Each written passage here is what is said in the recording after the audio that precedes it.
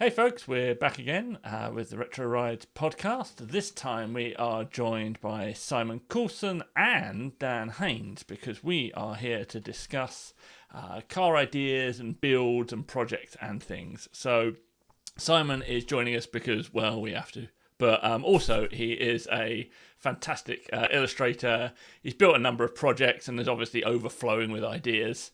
And Dan has joined us because he is the only person I know that seems to complete an inordinate number of projects and has a huge depth of knowledge about modified cars. And I'm here as a cautionary warning. So welcome, guys. Welcome, Dan, for the first time. Hello. Who has been lying to you about my depth of technical knowledge and my ability to finish projects? I didn't say technical knowledge. I just said you know stuff about cars. Okay. And hello, Simon. Hello. And Dan's selling himself short. The thing is he finishes cars without telling anyone he's even started them or something. It's just, he doesn't like to be internet famous, so he builds cars for himself, I think. That's his thing. Yeah. It's a thing. Yeah. So, right, where to start? Where to start is probably a good start. I'm going to start off with just like, let's start at the project end of things because we could be here for days just talking about ideas and stuff like that, which we will get to for sure. But I'm going to start with Dan and say, if you're thinking of a new project, where do you start? What are you looking at first? How does it go about it? Well, I guess it sort of comes from. You could see a car on social media or on a forum somewhere or something like that. It could even be on a movie or a program that you've seen on the television, in completely stock form. It may remind you that the vehicle exists. It might be something obscure that you've forgotten about. And I've done it in the past. You look at something and it just pops up and I haven't seen one of those in ages. And then the brain kicks into gear and it's like, there are things you could do to that to make it cool or even cooler than it already is. And things start happening organically from there, I guess. I don't know whether I've actually purposely gone out to find a car and then thought about, I found this car and what could I then do to it? It's sort of almost the other way around. You get a theory about what type of build you want to do, and then think about a car that fits it. So you're sort of doing it arse backwards almost. Yeah, no, that makes sense. Simon, you have a few builds under your belt, but also half a ton of ideas. So where do you start? Do you start with the car, the modification, the style? What are you starting at? It's a different thing because I have to do this kind of as a job. So every month I have to think of a car to build and then build it literally there and then. Luckily, only in illustration form in most time.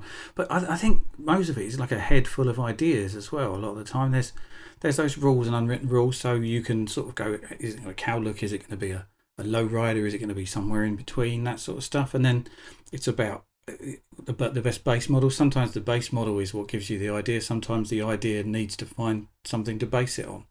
I think it's in your head already. I think Dan will agree with me here in that there's like a million builds in your head that you haven't done yet, and sometimes the right car comes, or it is like Dan says, you see in a film or you might see a post about some super cool new car that's turned up on some Japanese forum or something, and you go, wow, that looks really good. That would work on a Triumph 2000, and then you might look for a Triumph 2000, or you might see a Triumph 2000 and think, what do people do with those? What other cars are like that? So I think a lot of it is about ideas in your head. It goes to my knowledge. I've been looking at cars since I've had eyes, essentially, and so even when I did stuff like the Cressida, I always knew what Cressidas were. They were always at the back of my mind, and I've always thought they're a cool design. Like even now, I look at new cars and think I like the shape of those. Like those, there's those little Protons. I can't remember what they are now because I'm an idiot. The one with a kink in the back window. You're always thinking, I always want one of those. I'm going to do one of those that day. And just when it comes that it's time to build a project, or you've got a bit of money and a box to tick, I need a small car that runs about. Then that's when your mind goes, those Protons are cool. I might do one of those. You're talking about a a savvy. I am. That's exactly what I'm talking about. You're the man. Savvy. Yeah. Amazing. Proton savvy. And sometimes, as Simon says, sometimes you just have to work with what you have. Yeah. Yeah. You know, if you had a need for a car and something came up cheap, you don't necessarily consider, is this modifiable? You just sometimes have to go, I need a cheap car. There's this cheap car available, and then once you've got it, you can sit back and go, what can I do to this to make it cooler? So does budget come up early or late for you guys? So I'm always like, when I consider what I'm going to get next, there's always how much am I willing to spend on this in regards to what type of car it is. If it's my daily driver, I'll probably spend a little bit more and get something a bit more modern. But once I'm there, I've got a budget, and I'm like, well, do I actually get something a little bit cheaper than that and then throw some money at making it more interesting? Or do I find a more interesting car and then save up and modify it?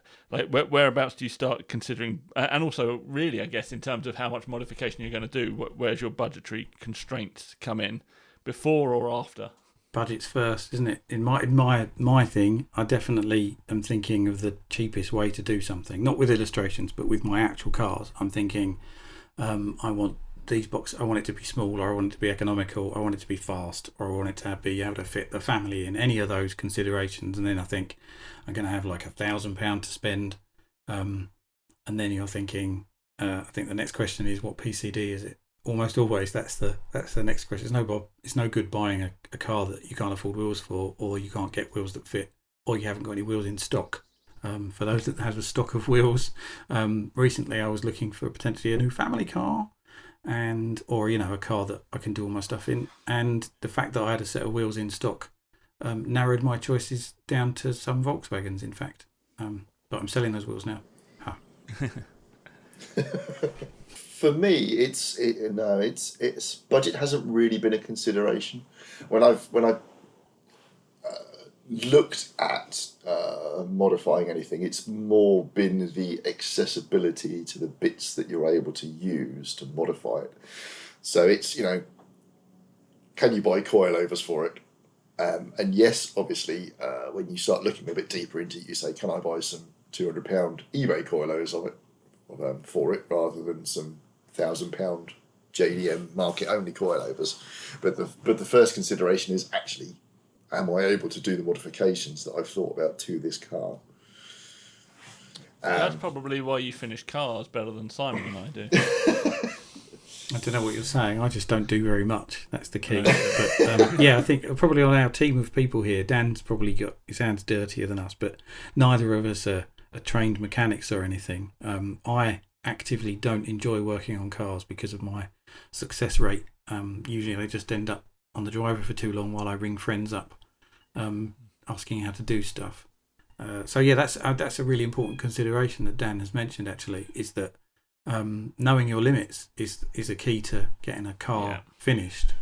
I certainly wouldn't consider myself any more particularly technically adept than either of you two gentlemen. I just have a good resource base that I work with in the form of the other guys at Tab. I mean, and I know we're going to get onto like specific builds and ideas later on, but if you look at any of the cars that I've open quote marks, built to close quote marks, they've pretty much been wheels and suspension, which is in the technical realms of most people.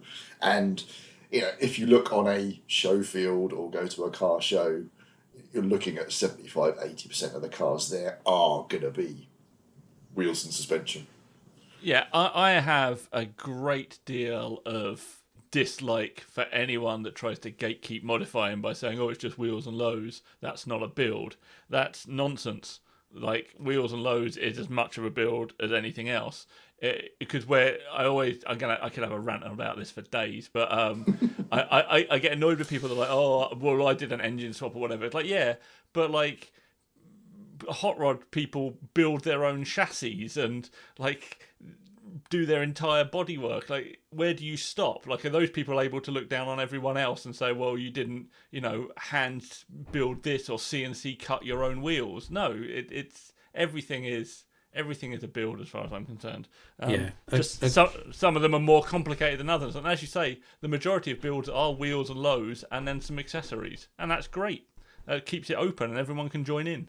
Yeah, a cool car is a cool car, isn't it? That's it. And I think I never understand those people that look at a cool car and go, wow, that's a great car, and then set about building that car.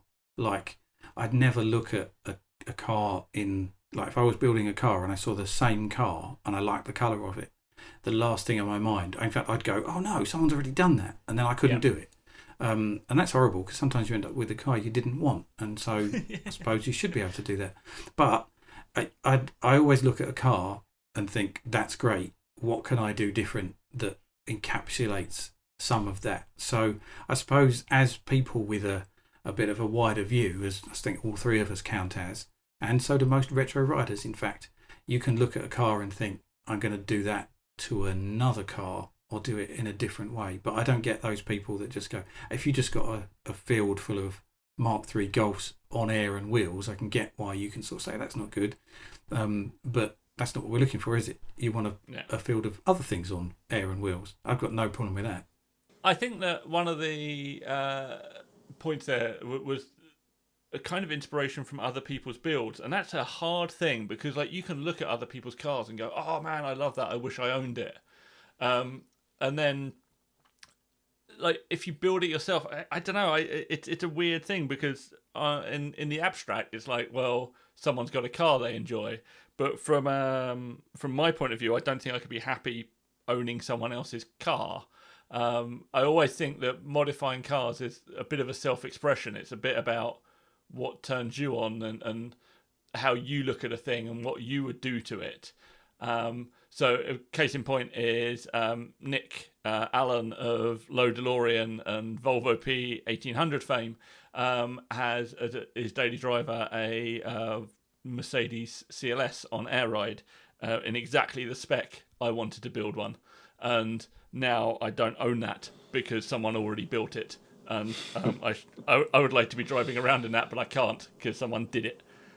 So that there's an interesting consideration there, I think, in that what already exists out there and what you're bringing to the world. Finding novelty. And I know that Dan's actually seems to pull it out the bag with interesting cars and wheel fitments and stuff. So do you consider what other people have built when you're building, Dan? Not particularly. Probably because most of the things that I've put together don't necessarily exist so much, because I don't have any brand affinity.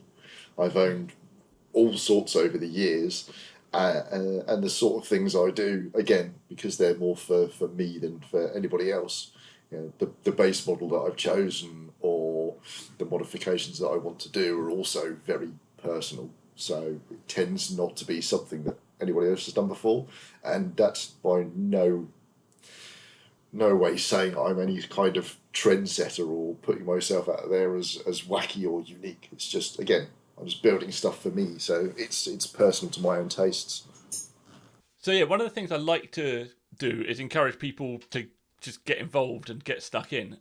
But from actually goes a little bit back to what Dan was just saying. But I mean, the very first time I modified a car was when I chopped my springs, or more to the point, Simon here chopped my springs on his driveway the day before Retro Show in 2006 or something, and it was on my Datsun, which is still my project car.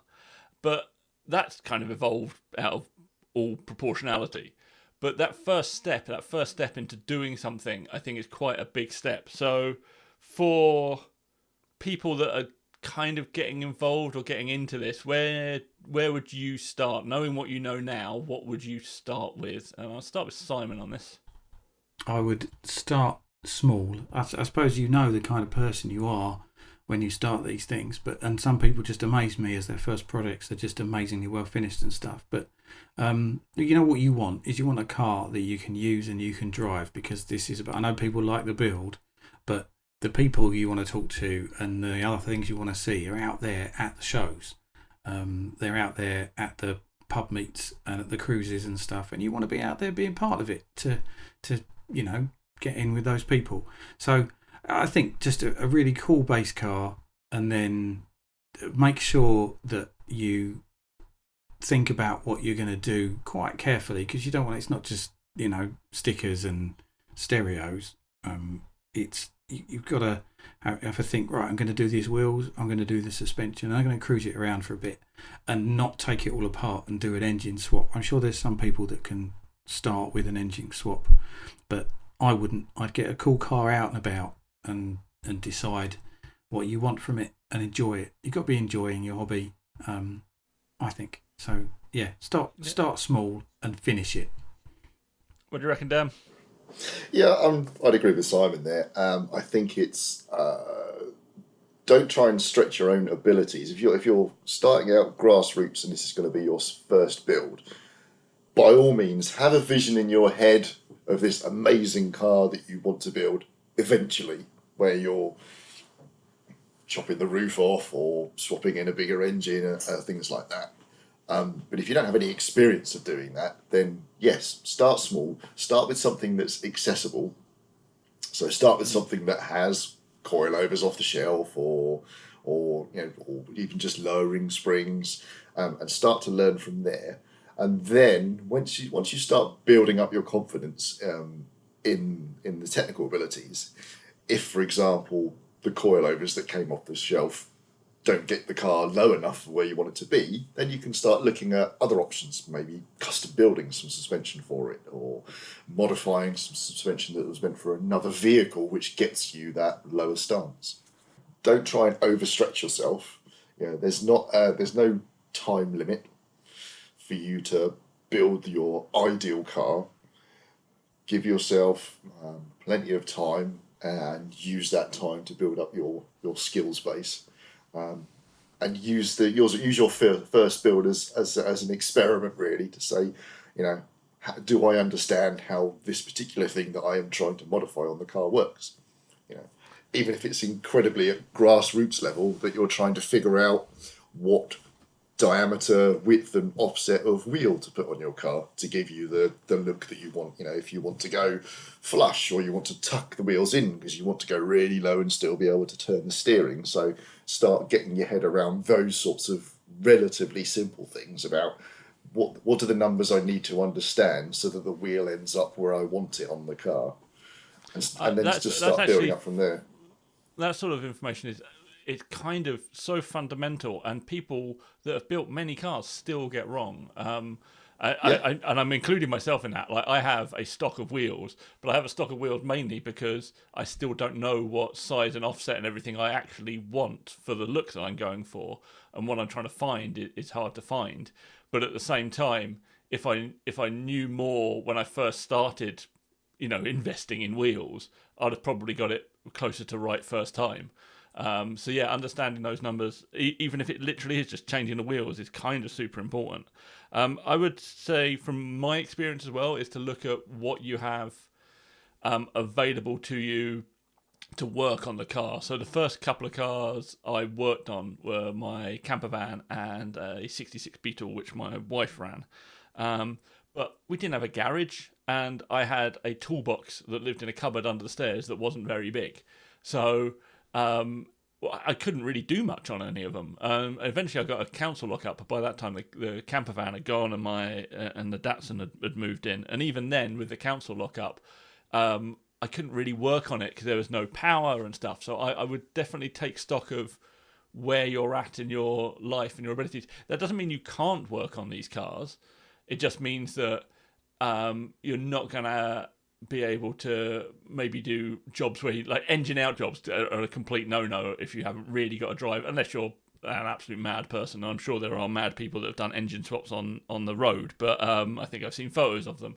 And like paint and stuff like that, you have to understand, as you say, the limitations. I think Simon kind of pointed that out, of both your ability and what you've got available to you to work on these cars. But that's where things like collectors like Tab come along, or when I went round to Simon. So being out and about and finding people can really push forward your first sort of couple of builds, but you need to be out and about to find those people, I guess. Yeah, I think one of the things there is we're talking about you need to think about the space you've got available as well and stuff. We're talking about this being first projects and stuff. We could potentially be looking at some 20-year-old kid, and your car hobby's not going to go well if your mum's saying to you, when are you going to get that thing off the driveway all the time? Or your wife, I suppose, if you're a grown-up. Not the 20-year-olds aren't grown-ups. We're all old here. But yeah, I think that's it. My fear here is that you end up with a stalled project. You end up with a car that you just hate, or that costs you money, and you're not having the fun out of it. Just going back to what you were saying, David, I can give you a couple of examples. I had a Mark 1 Opel Ascona, and I purchased a Mark 1.8S Opel Manta as an engine donor. And I had no driveway and no garage. And I pulled the engine and gearbox out of the Manta, curbside on the street, wheeled it round to the back of the Opel Ascona and put the engine and gearbox in the boot and bungeed the boot lid shut whilst I was waiting to do more work on it, and it just sat on the side of the road with this Manta engine and gearbox hanging out of the boot lid for about 6 months until the council took it away and crushed it. I've got this story. I've got the same story. I had I've jumped in. I had an HB Viva. Which you read it on the internet, or not at the time, you read in magazines, you can just swap in the 2.3 slant 4, and I thought I'll have some of that. I went out and bought a 2.3 Magnum, parked it literally end of road where there were some shops. I parked in a shopping parking space, and then left it there until the council took it away. And all I did is nick the Rostals off it once. But yeah, I definitely didn't have the space for that car or the abilities. So a 2.3 Magnum disappeared by the council. So from this story, don't buy General Motors products and leave them on the other side of the road. Or don't buy a chrome bumper Lada 1200 Estate that was missing a starter motor.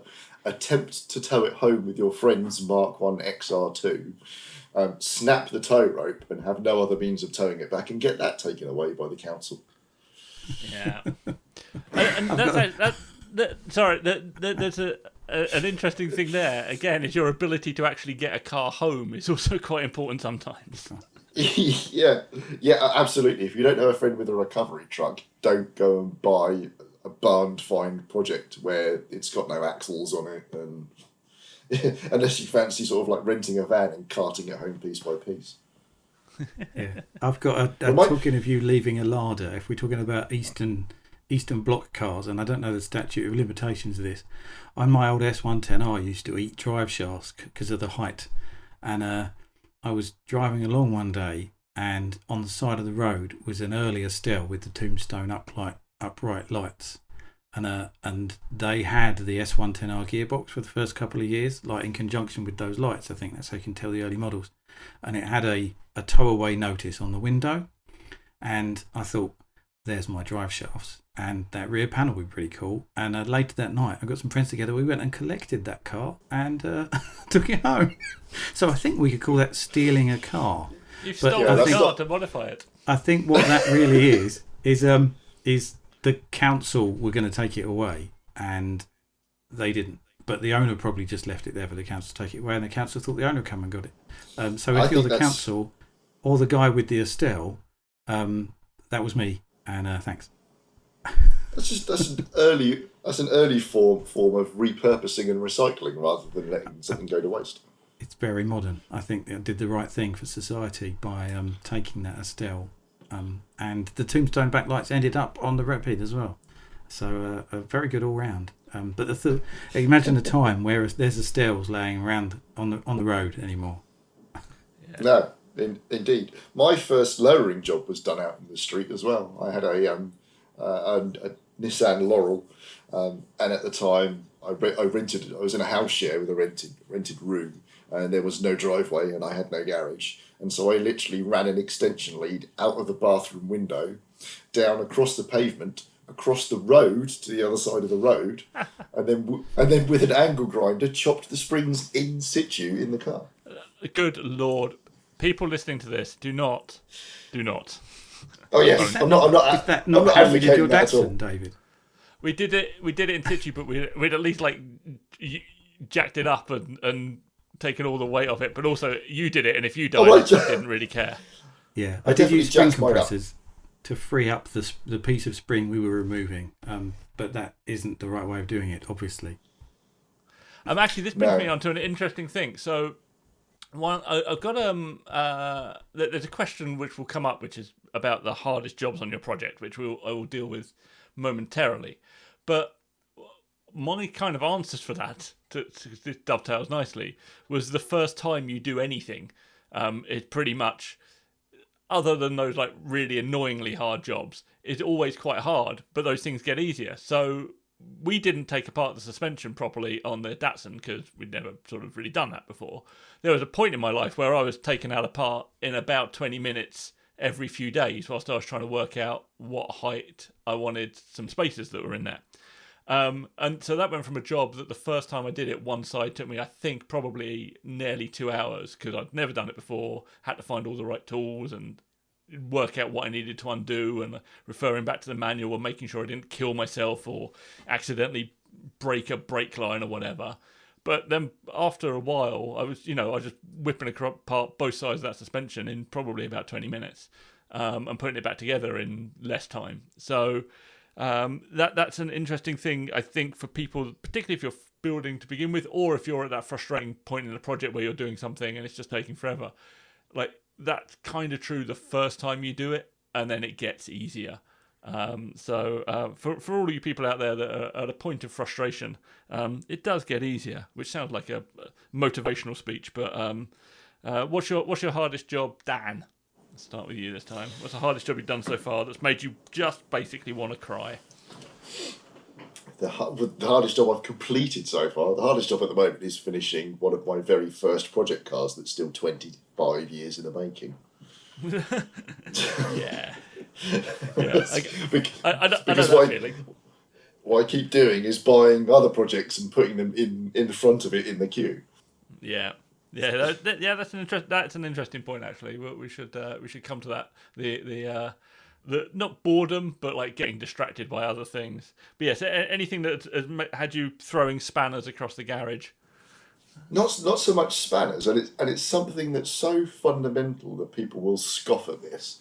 But I don't know if anybody remembers the very low Seat Roadster I did about 5 or 6 years ago that came to Retro Rides Gathering in satin red. But it had before we painted it in bright red graffiti paint. What we actually tried doing, because the paint was really badly sunburnt, we tried wrapping a roof in vinyl, myself and Andy Hinks, hardcore. And you would think, it being a relatively flat panel, that vinyl wrapping is easy, right? You see all these people vinyl wrapping really complicated shapes all the time. And we made a complete pig's arse of it, time after time after time. Yeah, I think that's one of those things that's an actual skill that people on the internet, they go, I just pull this across and then I wave a hairdryer at it and it's perfect. And then when you try it, you just want to die inside. Yeah, I mean, literally, we had a whole bunch of attempts of trying to vinyl wrap this relatively flat panel and made a complete and utter balls up of it. And therefore, we completely stayed away from vinyl wrapping anything until about 2 weeks ago when I tried vinyl wrapping the Volkswagen badge, the VW badge, on the front of my Up. And I watched lots of instructional YouTube videos because obviously that's a modern way of learning things, because there's a video for absolutely everything on YouTube. And there was a video of some 12-year-old kid wrapping a Volkswagen badge and making it look very easy. So I tried it, and it went even worse than wrapping a relatively flat panel. Excellent. And many swear words were issued, which attracted the attention of my fellow tab inmates. I think they thought I was having some sort of mental breakdown. Well, you're pretty close. But genuinely, of all the things that I've attempted, that's been one of the hardest things to do so far. Yeah, it's those weird little jobs that sneak up on you. Simon, are you there? You're now here twice. Cool. Yes, I disappeared on one of them, but there is, I'm that good. Yes, I have had, every job I do is difficult. I think I can take wheels on and off these days, all right, but I fear any job that involves more than that. I have this habit of becoming the greasiest, dirtiest person within moments of doing anything. If I think, I'm going to do some work on the car, I'll open the car door and the door handle will somehow make me bleed. And I don't know. And I think a lot of this is experience and having the right tools and having the time to do stuff, because I guarantee you every job I do will go wrong almost instantly and leave me with no means of getting to the shop to fix it or to buy the part or borrow the thing that I need. Every single job goes wrongly for me. I find it very difficult. I end up calling my tab friends. Well, that's the thing. I find that there's a couple of things to unpack there. But I would say that I have a similar thing. Everything I touch, all the nuts and bolts seem to be seized and all that kind of stuff. And having the right tools to get those undone has been a godsend. And I wish I'd done it probably about 15 years ago. And the other thing is the urgency with which you need a car to work. So a lot of my earlier project cars, so my old Alpha and the VWs and stuff, I needed them to get me to work on the Monday because I only had one car at the time. And now I have a plethora of cars. If something's broken, I'll just use one of the other ones. And it's taken a lot of pressure off, which has given me the space to learn to do more things. But it's also conversely given me the space to not care if they're finished, which is why the Porsche's been in pieces for the best part of 6 months, because it doesn't matter. It doesn't matter if it's in pieces. But really, I should be out there driving it and enjoying it, but I'm not, because it doesn't matter. So I think there's sort of two pressures at play there. But not having the need to have a car working on a Monday morning actually does give you that little bit of leeway to learn a little bit better. So having a project car as a second car is definitely a good thing, I would suggest. Yeah, I think the right tools is a brilliant thing, and it's something I've only learnt recently. There's a couple of times now, because we've got the access to YouTube and forums and stuff that we never used to have. You had the Haynes manual and hopefully a friend, but now you can look at nearly every job you're about to do on YouTube first, and if there's something that just says I did the this isn't a modification, this is just fixing some brakes, I did the rear brakes on my combo, and I bought a brake windback tool, which wasn't very expensive and came from Amazon, I think, and it transformed the job. I've literally for years been trying to push back pads using all sorts of horrible methods and probably damaging things in the process. And if I'd have spent that, whatever it was, £21 or £15 or something on day one, instead of trying to go around it because I wasn't going to do it much, I'd have saved myself a load of trouble. Simon, was it the old G-clamp and water pump pliers method? Yes, it was just any method I could. It's just the first time I discovered you had to push the pads back, I was in the middle of the job, and then I was probably trying to do it with my tongue or something. I don't know. It's one of those things. It's like, you get to a part that a mechanic, a proper mechanic or someone who'd done it before would just go, just do this, and just reach to the toolbox and grab this thing they've made specially, and that's tool number 747. Yes. I've just thought of another example of, and again, the tab guys, if they're listening to this, are probably screaming at the screen or their phone or whatever. When we lowered my Peugeot partner van, the rear torsion bars were a source of wailing and teeth gnashing and skinned knuckles. They would not come out for love nor money. We tried making slide hammers and all sorts, and I think it ended up lasting about 3 weekends worth of separate work just trying to get the torsion bars out the back, and resulted in Philip removing the entire subframe, putting it on its side, putting an enormous amount of heat in it, and smashing them out with the sledgehammer. Bloody hell. I seem to remember I was looking at getting a van. I like to have a van in my life, and I said to Dan, I'm thinking about it. You've lowered a Berlingo, haven't you? This is the research before the project. And I'm thinking, they're all right. That fits the criteria. You've lowered a Berlingo, haven't you, Dan?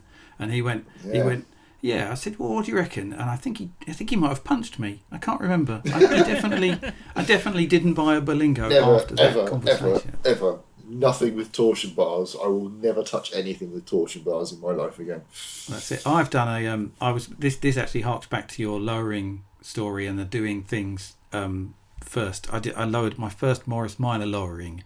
I had a van, Morris Minor van. I lowered that, and the first side I think took me nearly the whole day, and the other side, because I'd worked out the technique, took me about half an hour, I think. And that's that example of do it one side. The best part of this story is when I let it off the jack, it didn't go down very far, and I'd accidentally raised it. But that's so good. Luckily, it didn't take me long to do it the right way. That's excellent. Well done. I think something we've touched on here, I think circles back to one of your original questions, though, David, was the young modifier and where do they start? The fact that we were talking about YouTube videos and things like that, the fact that there is, and I know it comes into every conversation that you have about anything. It's like, isn't it marvellous that we have the internet? But it genuinely is, because you can look up YouTube videos and you can look at forums and get advice from people of how to do the modifications that you'd like to do, and you can do all the research up front. It's not like 20 years ago that all you had for reference was probably a Halfords catalogue or something like that, with bits and pieces, and you're like, oh, I'd love to be able to fit that to my car, but you wouldn't have the first clue about how to go about it and what the end result was going to be. Yeah, it's definitely an interesting place we find ourselves. In fact, actually, this kind of moves on to a thing that Simon and I have discussed briefly, and I think I've probably come up in the podcast before. So I had a bit of a bee in my bonnet actually about the internet ruining car modifications, he says, as one of the people that probably is partially responsible for that. And I've slightly changed my tune on it. My thing with the internet and cars and all that stuff, it feels like the world of car modification has become quite homogenized. So I can look at a car and I can't tell whether or not it's built in New Zealand, Hawaii, Japan, France. I can't tell where it's built. There seems to be a fairly common look to, particularly like obviously the modern stance scene. If someone's got a really nicely turned out Mark V Golf on rotiforms on air, other than the number plate, I have no idea where that's come from usually. Whereas there used to be a world, because we were all so separate, because we weren't quite as well connected, that all these scenes kind of grew up in their own countries without people being really aware of them. And then suddenly the internet exposed it, and everyone was like, I really want some Hayashi street fins, and stick them on my Datsun or whatever, because suddenly they were everywhere. But I kind of disagree with that now, and it does circle back into the how we're building stuff, in that I think you get these kind of hyper-localized scenes now, and Tab is a good example of that. But I think also like the Hillman Imp guys are a really good example of that as well, in that you find a group of people that you sort of build cars alongside and with, and they enable you to try new things and also inspire you to try new things. So if I'm looking at building a car now, like there would be a world in which I'd want to build something quick, and if I wanted to build something quick, I think, what would Dan do to this? And I'd build a Dan style car. Does that make any sense, or am I talking outside of my neck? No, it's good to have a bunch of friends, I think, and you can meet friends. I'm sorry to mention the Vauxhall Combo again. I was driving along the other day, and I saw a Vauxhall Combo I recognised from one of the internet forums, and he'd posted a picture of it on another thing. I saw this today, it was really good, and now I'm friends with that guy. And so, just being out there and building cars and driving cars can get you a group of friends that can become friends for life and can help you with the things you can't do. It's good. That's really good. And as a group of mates, you can turn out maybe a bunch of cars, like those guys rolling in 2 CVs or rolling in a bunch of Hillman Imps. It's a good look, and you feel really good to be part of that group, and you're only going to get there by sort of getting on with it, aren't you? Yeah, I think actually sort of where Dan's thought had kind of triggered my minor rant about the homogenised scene was actually that the internet has enabled more people to build more things, because I can just look up how do I lower this or what wheels will fit and stuff like that.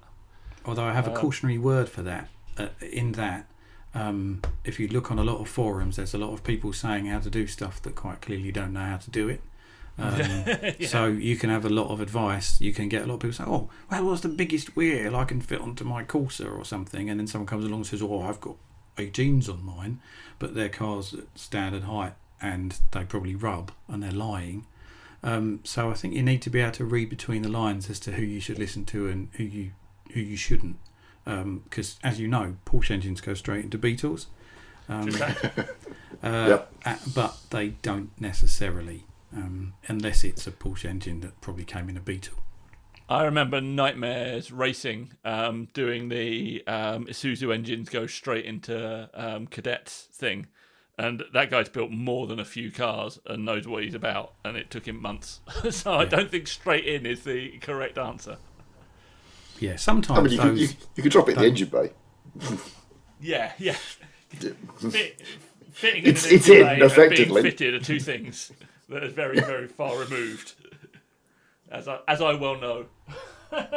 There is actually a almost that sort of cross-contamination of car brands and breeds and stuff. It's quite good to do a little bit of research about when these cars came out, who they were built by and with and stuff. It's the reason that a lot of people started using Lotus wheels on Toyotas. That was, I was sitting there one night looking at not even stud patterns, but just the fact that Toyota and Lotus developed the Supra together, and realising that actually there's quite a lot of part sharing under that. And I think actually in these days of even more badge engineering than the 70s, you're quite good to sort of go, well, hang on, that car underneath is one of these, and you're more likely to get things right. That you'll think, well, I need you can buy a Sharon and use the cheap coilovers available for something entirely different and get away with it. So it's worth doing a bit of research and looking for those crossovers, but not necessarily listening to people who say things are a straight fit. Yeah, the coilovers that are on my Volvo are for a Mazda 3 because they're the same platform. They're Focuses. Yeah, they're Ford Focuses underneath. Yeah. And but that they were cheaper than the Ford parts, which was hilarious to me. But there we go. Good to look out for that kind of stuff. It's actually a good thing to kind of look for as well. Dan, I know you're a bit of done a bit of this stuff where you know that something is platform engineered and from something else, and you're like, well, I can get coilovers from that thing for this thing, even though they're not advertised in such a way. You seem to have a knowledge of that. Is that just kind of from research or just general kind of knowledge that you've gained across the course of cars? Yeah, it's more to do with it's not something that I've necessarily figured out myself. It's been more on the research side. So for example, when I lowered my Seat Arosa, the shocks in the rear, the mountings are absolutely identical to a Corsa C, but the factory shocks are like 4 inches shorter. So you can just buy a pair of Corsa C shocks and some shorter springs, and you're golden. You don't have to go to the expense of buying a set of coilovers. That can be all it takes to start the project. Is you can just sort of like be thinking, well, hang on, if that's that, then I can do this. Because it's stuff like Ford KAs actually Fiat 500s these days. So the modern ones, yeah. Yeah, so there's all sorts of clever trickery there that allow you to build a very different version of either of those cars by using completely off-the-shelf parts, and doing a bit of a scene crossover. And yeah, there's loads of stories like that over the years. I think, don't people do Rover 75 using BMW bits because of some early crossovers? Yes, E39 5 Series. Yeah, that's enough to start a project. Just to take advantage of a little trick like that is enough to start the brain whirring, and then suddenly you're driving around in a super cool Rover 75. There's such a thing. It does. It certainly does. There's been several very cool Rover 75s, and again, just to tie in Bartlett. Is that right? Yeah, his wagon, the Twinings T wagon. Yeah. There's been a couple of nice sedans done as well, and that kind of ties in like 2 points that we were discussing earlier. When I built my that turquoise Honda Accord that I brought to the gathering a couple of years ago, Coilovers for that, if you actually went out and tried to find some CB Accord coilovers, you could only find them from one specific company in America, and they were like £1,000. And I paid £30 for that car via MD on the forum, or one of his dodgy Part X trade-ins. But we were saying about adapting suspension from other models, and also doing your research and the ability to get research from all over the planet. I went on the internet and did some Googling, and if you use some EK Civic coilovers with some EG Civic front coilover forks, they'll bolt onto a CB Accord. And so I managed to put together some extremely low suspension for the Accord using some second-hand bits combined with some cheap eBay coilovers. So actually some time spent at the laptop rather than in the garage can pay off dividends. Yeah. Sure, well, which goes back to what I was saying earlier, is like, if you're starting out, do the research. Build the car on paper first, the sort of things that you want to do to it, rather than going, oh, well, I've got this cheap base car, but the only coilovers that are available are £1,000. And that's way beyond my budget. Yeah, that's good advice. Also, that's a thing that you can avoid being put off a project by as well. Like, I know I've kind of looked at cars and gone, all right, what parts can I get for this? And everything is infinite pounds. And you're like, actually, that's no longer something I want to do, but perhaps a little bit longer researching, I might have been able to find a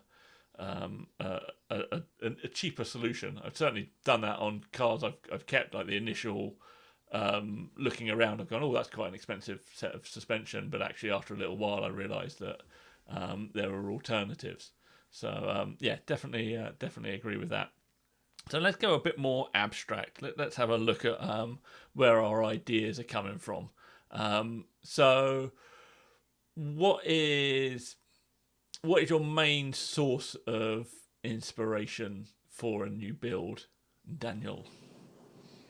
Oh, anywhere I could have dreamt of something. As I said earlier, I could have just spotted a cool, a cool, completely stock car on TV, and then ideas to start popping into my head. Again, it's got nothing necessarily at the time, my dream car, if you want to call them, or the ideas that I come up with aren't based on my own technical ability at all. It's just, look at that. Wouldn't it be really cool if I did X, Y, and Z to that? That would be a really cool thing to drive around in. So are you looking at the shape and comparing it to other things in your head? Is that kind of where you're at, or is it just literally? It's not even that. I know we've had this discussion before about, you could apply some really cool classic JDM modification traits to a Triumph 2000 or something like that. And no, it's not even really come from that. It's just been, I've seen a car, and then my brain goes into overdrive and goes, oh, you could do all of these things to it and have this crazy looking thing at the end of it. And it's not even this, I've seen this car and it would lend itself to a particular type of modification or a type of styling. So you're thinking really of the endpoint, which I think is probably key, and the reason why I am a cautionary warning.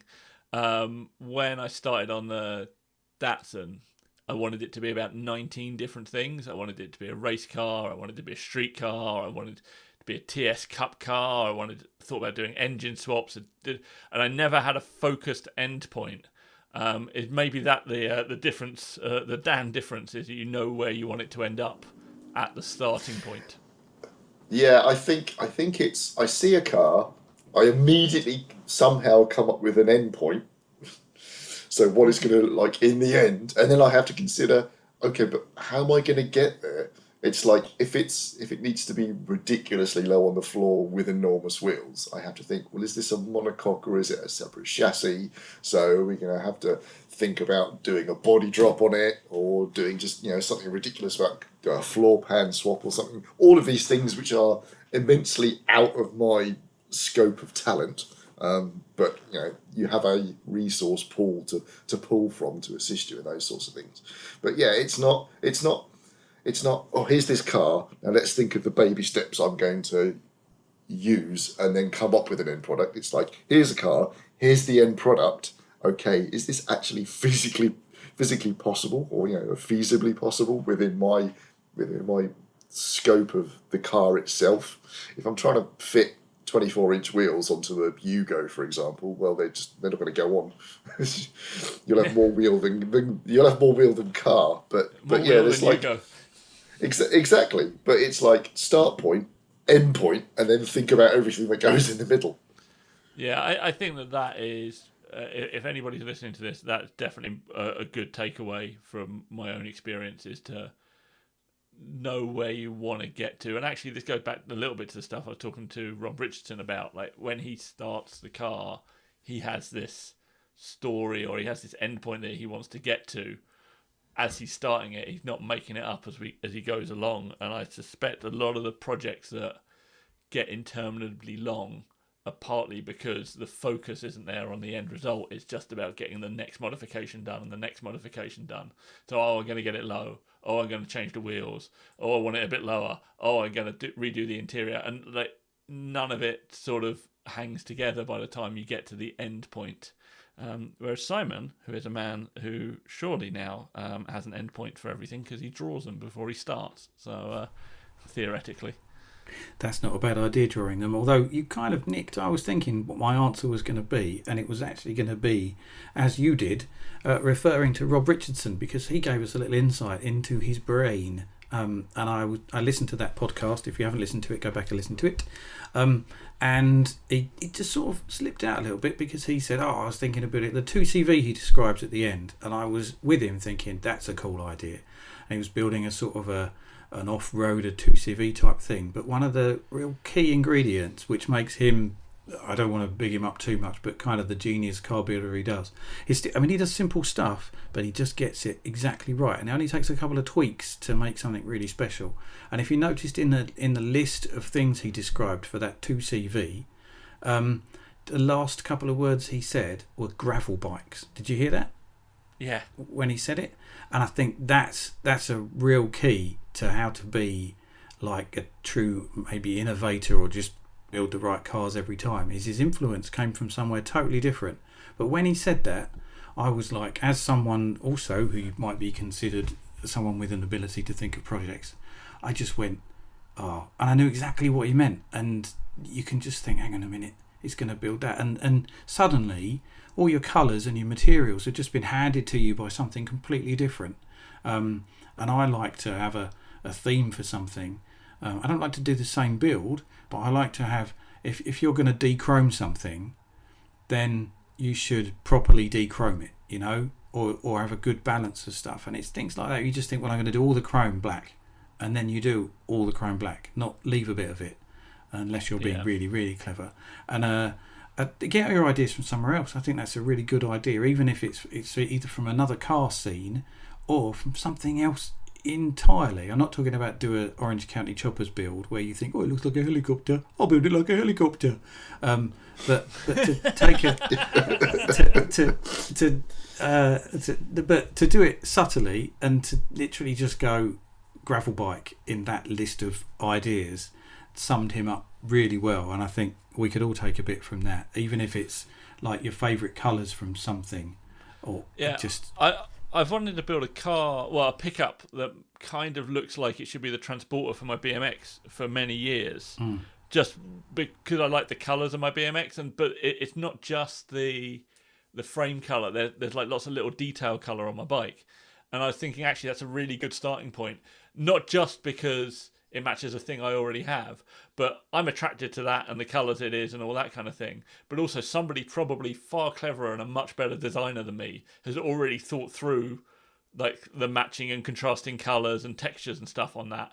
And I can just take that idea and run with it on another vehicle. It's a very nice idea. Yeah, I think you're bang on there. I think I did a design for a van that was based on it. In fact, I've done it twice, don't tell anyone. Like a Rally Burner colour scheme, because it's just sort of iconic. And even that, you think, right, so I'm going to do it as a white car with a blue and a red and a yellow stripe at the back, which just works really well because it's an old race thing. I mean, it's kind of the Vauxhall DTM colours as well. But not only that, when you take that idea and you think, right, okay, so I've got this sort of BMX theme going along, and I'm not going to write BMX all over it, but then if I did some like cool 5-spoke wheels that look a bit like Skyways from back in the day, then there's some BMX guys that are going to go, oh, look what he's done there, it's done a tough burner there, that's really cool. And then some other people are just going to see a great colour scheme. So it's quite nice to merge those things. And now we've just told everyone to build cars like bicycles, and I'm confused. It's not about. But again, it's not a bad thing. But also, you can take somebody else's preconceived colour schemes and stuff, and it can improve your ride until you're like confident in the point of right now I know what I'm doing with my cars and everything I'm turning out looks great. And I understand a bit more of where I am. Like, 'cause even as somebody that's owned a reasonable amount of cars and fiddled about with most of them, I'm not particularly confident that the stuff I'm building is any good. Because I don't think it is. But I think if I get a few more simple builds under my belt, where I'd taken some of this stuff, I think there'd be a bit more of a confidence in what I'm doing. Did it help, Dan, having had a bunch of rides that you kind of put together quite quickly? And did it give you a bit more... I don't know, a bit more of a swag to what you're doing? I have never had swag in my life. You define swag. I definitely don't define swag. No, I mean, if you looked at some of the really early stuff that I sort of cobbled together, it was questionable. But we all have to start somewhere at the end of the day. Yeah. I have a relative amount of confidence now surrounding getting wheel fitment to a reasonable standard and setting up suspension and adapting suspension from other things. I still have much more yet to learn that I will learn on the project that I've been working on. Yeah, so that's actually one of my questions. So what's your current project and what's your end point for those? Let's start with Dan, seeing as he has the big project. The big project is my 1979 Oldsmobile Cutlass that I bought many years ago, and the project has advanced to a point that I've removed the front panel and sold the engine and gearbox to somebody else. Excellent. But how's that going to end up? Where are you going with it? In the background, over many years, I bought it in the late 90s. I have been accruing bits and pieces. Originally, when I first bought it, I was very much into the lowrider scene, and I was part of the Unity Lowrider Club. And I'd had two actually Mark II Granada lowriders. The original one was Paul Ambler's Orange lowrider that many people may have seen in Street Machine, and I think it popped into Custom Car at some point as well. And then when that got quite rusty, I pulled the suspension out and put it into another Mark II.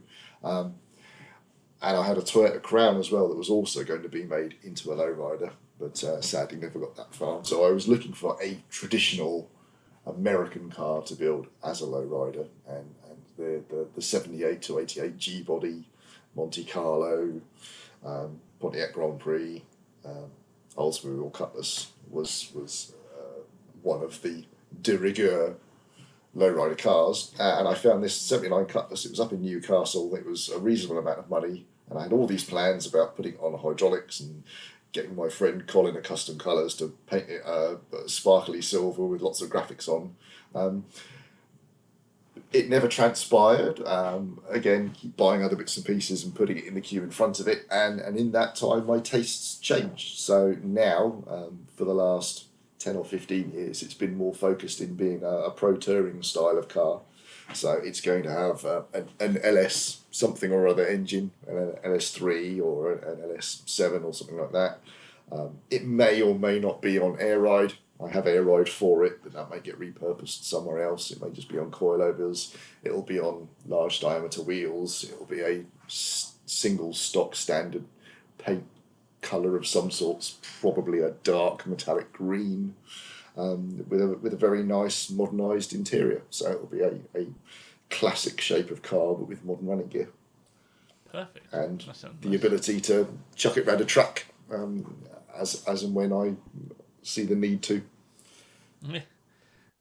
That sounds like an absolute delight. Simon, what you up to? I literally. What would you like to build? My current projects are actually about consolidating stuff. I'm trying to cut back on stuff, and I know actually a bit of this is going on at Tab at the moment, in that I'm just selling off some wheels that I'm never going to use, or hopefully never going to think about using, and trying to make my rubbish little daily van. I'm just trying to sort out a sort of a look to it, and selling all the half looks I've nearly built. A load of wheels are being sold on Marketplace. Gosh, that's fun. So yeah, it's about actually clearing the garage and just staying on the road with what I've got. So I don't have any projects in mind. I wouldn't mind like a 2CV van or something. If someone gave me some money to build something, I'd build a slammed 2CV van. It's interesting you're consolidating your project after sort of half-formed ideas, which is actually what we were just talking about, really. Yeah. Is that kind of... You can end up getting a little bit lost in your own project because it's not particularly focused on anything. I've got, for my van, I've probably got... I've sold 3 sets of wheels for it. And actually I do have my plan for it at the moment is that I'm going to have multiple sets of wheels for it. But deliberately, I know that sounds really weird, doesn't it? I'm changing it. I'm going to change the stud pattern on it so that I can use Volkswagen wheels on it, and then I'm going to buy up when I can some cheap Volkswagen wheels, because it's a market that no one cares about 4x130 wheels at the moment. Although I've said that, the price will go up now. But yeah, so I'm going to sort of have I've already got a few different sets of wheels in that stud pattern, which I plan on hopefully getting so I've got some tyres on all of them, and I can just change the look really easily. Which is a weird scenario, isn't it? Having a van with interchangeable wheels. That's my plan. That's nice. That's a nice look. Yeah. The wheels turn up pretty cheap on eBay in that stud pattern, so I'm hoping to take advantage of that for a little while and have some different looks. Cool, I like that. I'm hoping one day to finish the Datsun. That's with Gob still at Custom Restore. The last thing it needs on that to get it properly back on the road is the rear axle needs to be stripped out and put back in, because it was put in so appallingly last time. The welds on it are shocking. So that's happening in August. The Porsche, which I didn't plan to be a project, but now it kind of in my head is turning into one. I'm like looking at wheels and suspension and all of that kind of stuff, and I probably shouldn't, because it's all quite spendy, and that money could be spent on something else, and I could just have... I'm not going to get... I know, but it looked pretty cool. So I'm kind of umming and ahhing about that, but my plan at the moment is a little bit like you guys, a bit of consolidation of cars. We got probably a few too many cars, and then I'm going to get something. And what I really, really, really want to do is a very quick project. I want to build something, probably just wheels and lows, that I can turn around in a couple of months and just burn it around a few shows, without it being the massive project that the Datsun is, and then probably just sell it on to someone else to enjoy and do it again. But I'm very jealous of Dan's ability to do that, and also very quietly that he does it as well. But and he's not the only person. There's loads of people out there that will just build a car for show season, and I have never done that, and I kind of really want to. I just want to have something fun that I can then sell. Whereas I want to stop doing it. Oh, sorry, Dan. You touched on something very briefly there, where you talked about your project being at someone else's workshop, and I wanted to very quickly say about, if you're building a project, I don't think you should be scared of the people who say, "Oh, built not bought" and all that. If you want to spend money to get your car on the road, bloody do it. If someone told me that they bought some coilovers and took them to a local specialist and had them fitted, I'd be like, your car looks great, mate.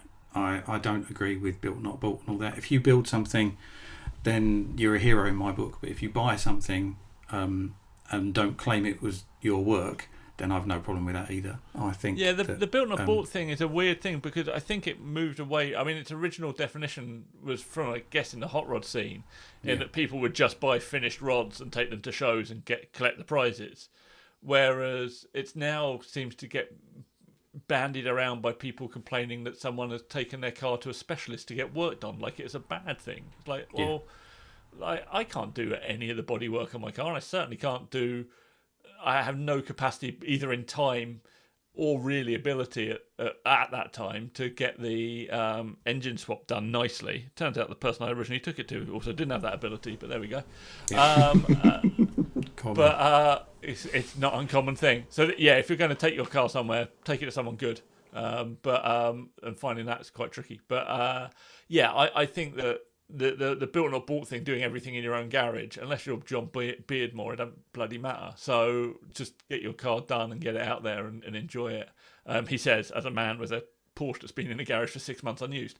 I think that the built not bought in terms of like buying somebody else's complete project, like as long as you're not claiming you did it doesn't really matter. I think it gets a bit dicey when people are like, oh yeah, I built this.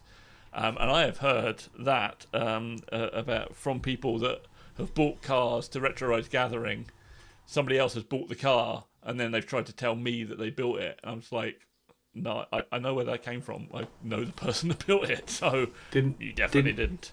Dan have a car that got featured in Max Power with the person who bought it off claiming he built it. Is that right, Dan? That was Fast Car magazine. Yeah, it was. I don't know, whether it was just a bit of miscommunication there, but yeah, the ED sedan that I built with the Jeep Cherokee wheels, I sold that and got contacted by Jules, the editor of Fast Car, about 2 weeks after I sold it. So, saying, "Would you like to have it featured?" I'm like, "I haven't got it anymore, but I'll gladly give you the new owner's details if you still want to feature it." And then it was featured. And the way that the copy read was that I restored the car to a solid condition, and then the new owner did all of the modifications. But I suspect that may have been some mistranslation somewhere. I don't think it was done with any particular venom. Or maybe that's just me being too generous, or the kind person that everybody knows that I am. You are a delight.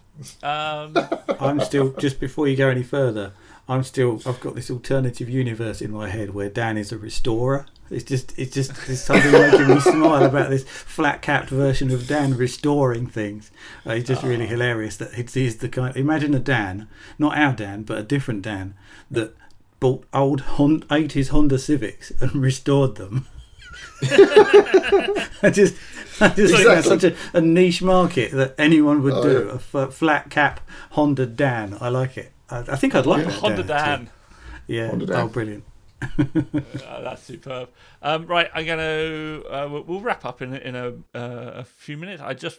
Future plan, like a little dream project. Someone's given you, I don't know, $3,500. Go and build something. What are you building, Simon? I was alright till you said $3,500.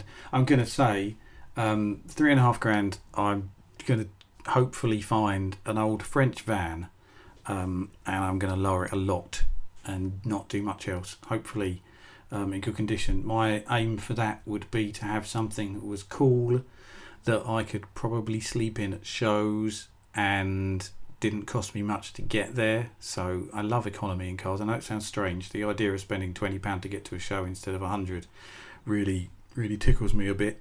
And I'd like to buy whatever car it was that would hopefully have some sort of good look to it. That means I wouldn't have to paint it. So that's my $3,500. Hopefully, is getting me a maybe $2,500 knackered Renault 4 van, or a really knackered 2CV, and then I'd just lower it ever such a lot and drive the nuts off it. Perfect. There you go. Dan? I'm knowing we were coming into this podcast, I made a list of my dream builds that have been floating around in my head for years. Cool. But they're all kind of quite high budget, and also have skill requirements I still do not possess. But I'm looking down the list. The one that's probably most achievable for for that budget was that I'd always quite fancied building a salt flat style Mark II Jetta.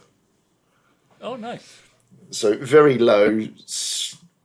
Well, if it was in the full remit of scope that I thought about, it would be either a two-door base, or failing that due to availability, chopped into a two-door, and be roof chopped as well in the salt flats theme. But that's probably not quite so attainable for the budget. So let's keep it a stock height four-door Mark II Jetta, ridiculously low, slightly nose down with salt flats style graphics, and those quite nice salt flat kidney bean style alloys that Moon Eyes do. Not moon discs. I thought you were going to say moon discs. I was so sure. No. No one likes moon discs, Simon. Moon, especially with vinyl on. Oh yeah. God, I said myself, I wasn't even doing it deliberately, and you guys have got me. Damn. But no. The was it the Hallebrand style kidney bean style salt flat style wheel? Yeah. Salt flat specials. So yeah, I think that would be just about achievable for $3.5K. I know Mark II Jettas are going up in value. Yeah, I had when I just posed this question, my immediate thought was an idea that I'm stealing off Simon, because I don't think he's either drawn it, but we had a conversation years ago about taking like a UVA Fugitive and doing it in a full-on Resto Cal style. So properly trimmed and paint the roll cage like the baby blue type VW colours, and dropped on Fouche or gas burners or something like that. But now I'm thinking about it, I'm not sure you can get a UVA Fugitive for $3.5 grand. So maybe not. Maybe, but that would be my answer. I would look out for such a thing, because they do pop up with like MX-5 engines and stuff a little bit cheaper than the VW based ones. But yeah, I really like that idea of taking something to in an inappropriate direction for what you're actually basing it on. And I think you could roll into Volts World Show and turn a few heads, which I think is quite difficult nowadays. So yeah, that would be my slightly cheaper build, but I would have to probably do most of it myself. So I need to learn to trim seats. Yeah. There's I've been looking at getting some seats retrimmed for my daily driver, and that's quite a lucrative market. I think if you can get into trimming seats and have the ability to do so, it's quite a good career to have. I'm trying to remember what your current daily driver is, Dan. That's the Up GTI. It's not really relevant to this discussion.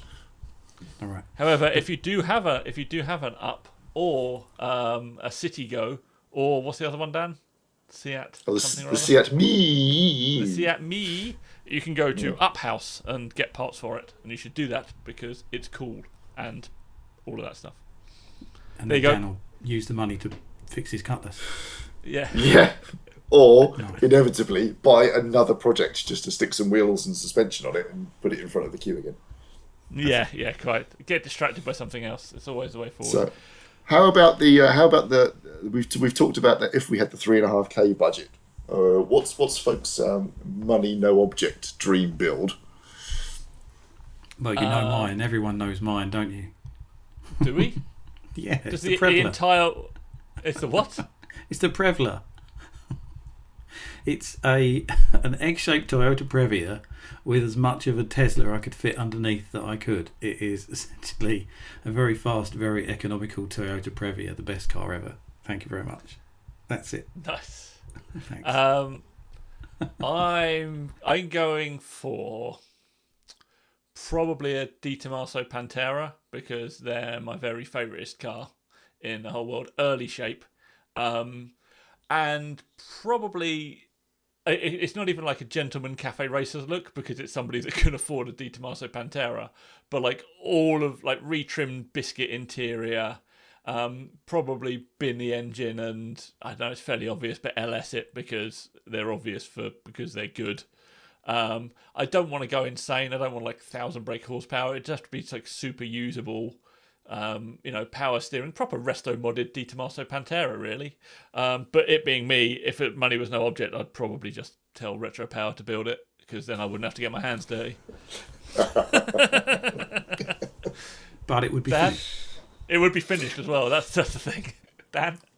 If I extract one from my list that has been on my mind for many, many years, it would be a Wolseley 2200 straight 6 land crab, completely stock appearance on the outside, in gloss black with all the chrome and the bright work, but on air suspension and large diameter billet wheels with a nice oxblood red interior. Ooh, nice. Oh, yeah, that sounds very exciting. I like that. I'm gonna go build it now. Yeah. Sell all my stuff and just build Dan's project. He's going to go on all the land crab forums and see how everyone's lowered theirs. Yeah. This is what we should do. I should build Simon's Volvo 480. You can build my land crab, which means Simon now has to build one of your ideas. I've got to build the De Tomaso. I can't build the Volkswagen because that actually was my idea. So if I built the Fugitive, I'd have been building my own car, and that's cheating. So I've got to build the De Tomaso. I feel like I might have got the raw end because I really got the short straw there. Give me 5 minutes on eBay. I'll come up with another idea. I just look at what's available and go, yes, that's what we need. And then spend years trying to find out how the suspension works. You'll just look at my latest illustration. That's what you do, because I know that I send over an illustration and you go, oh, now I'm looking at eBay for those now. That's where it all goes horribly wrong. There's too much inspiration out there. All right, gents, thank you very much for that. We will be back in the future with other stuff. I am enjoying the conversation, so if you enjoyed these conversations, tell us, because we will do some more of them, as well as more interviews and stuff. So thanks, Dan. Thanks for joining us. Thank you. And thank you, Simon, for just being there. Oh, thanks. You're the best. Right, see you guys next time. Cheers. Bye. There we go. Right, I'm going to stop recording and I hope this saves. If it doesn't, Are you sure? I can't remember what I said.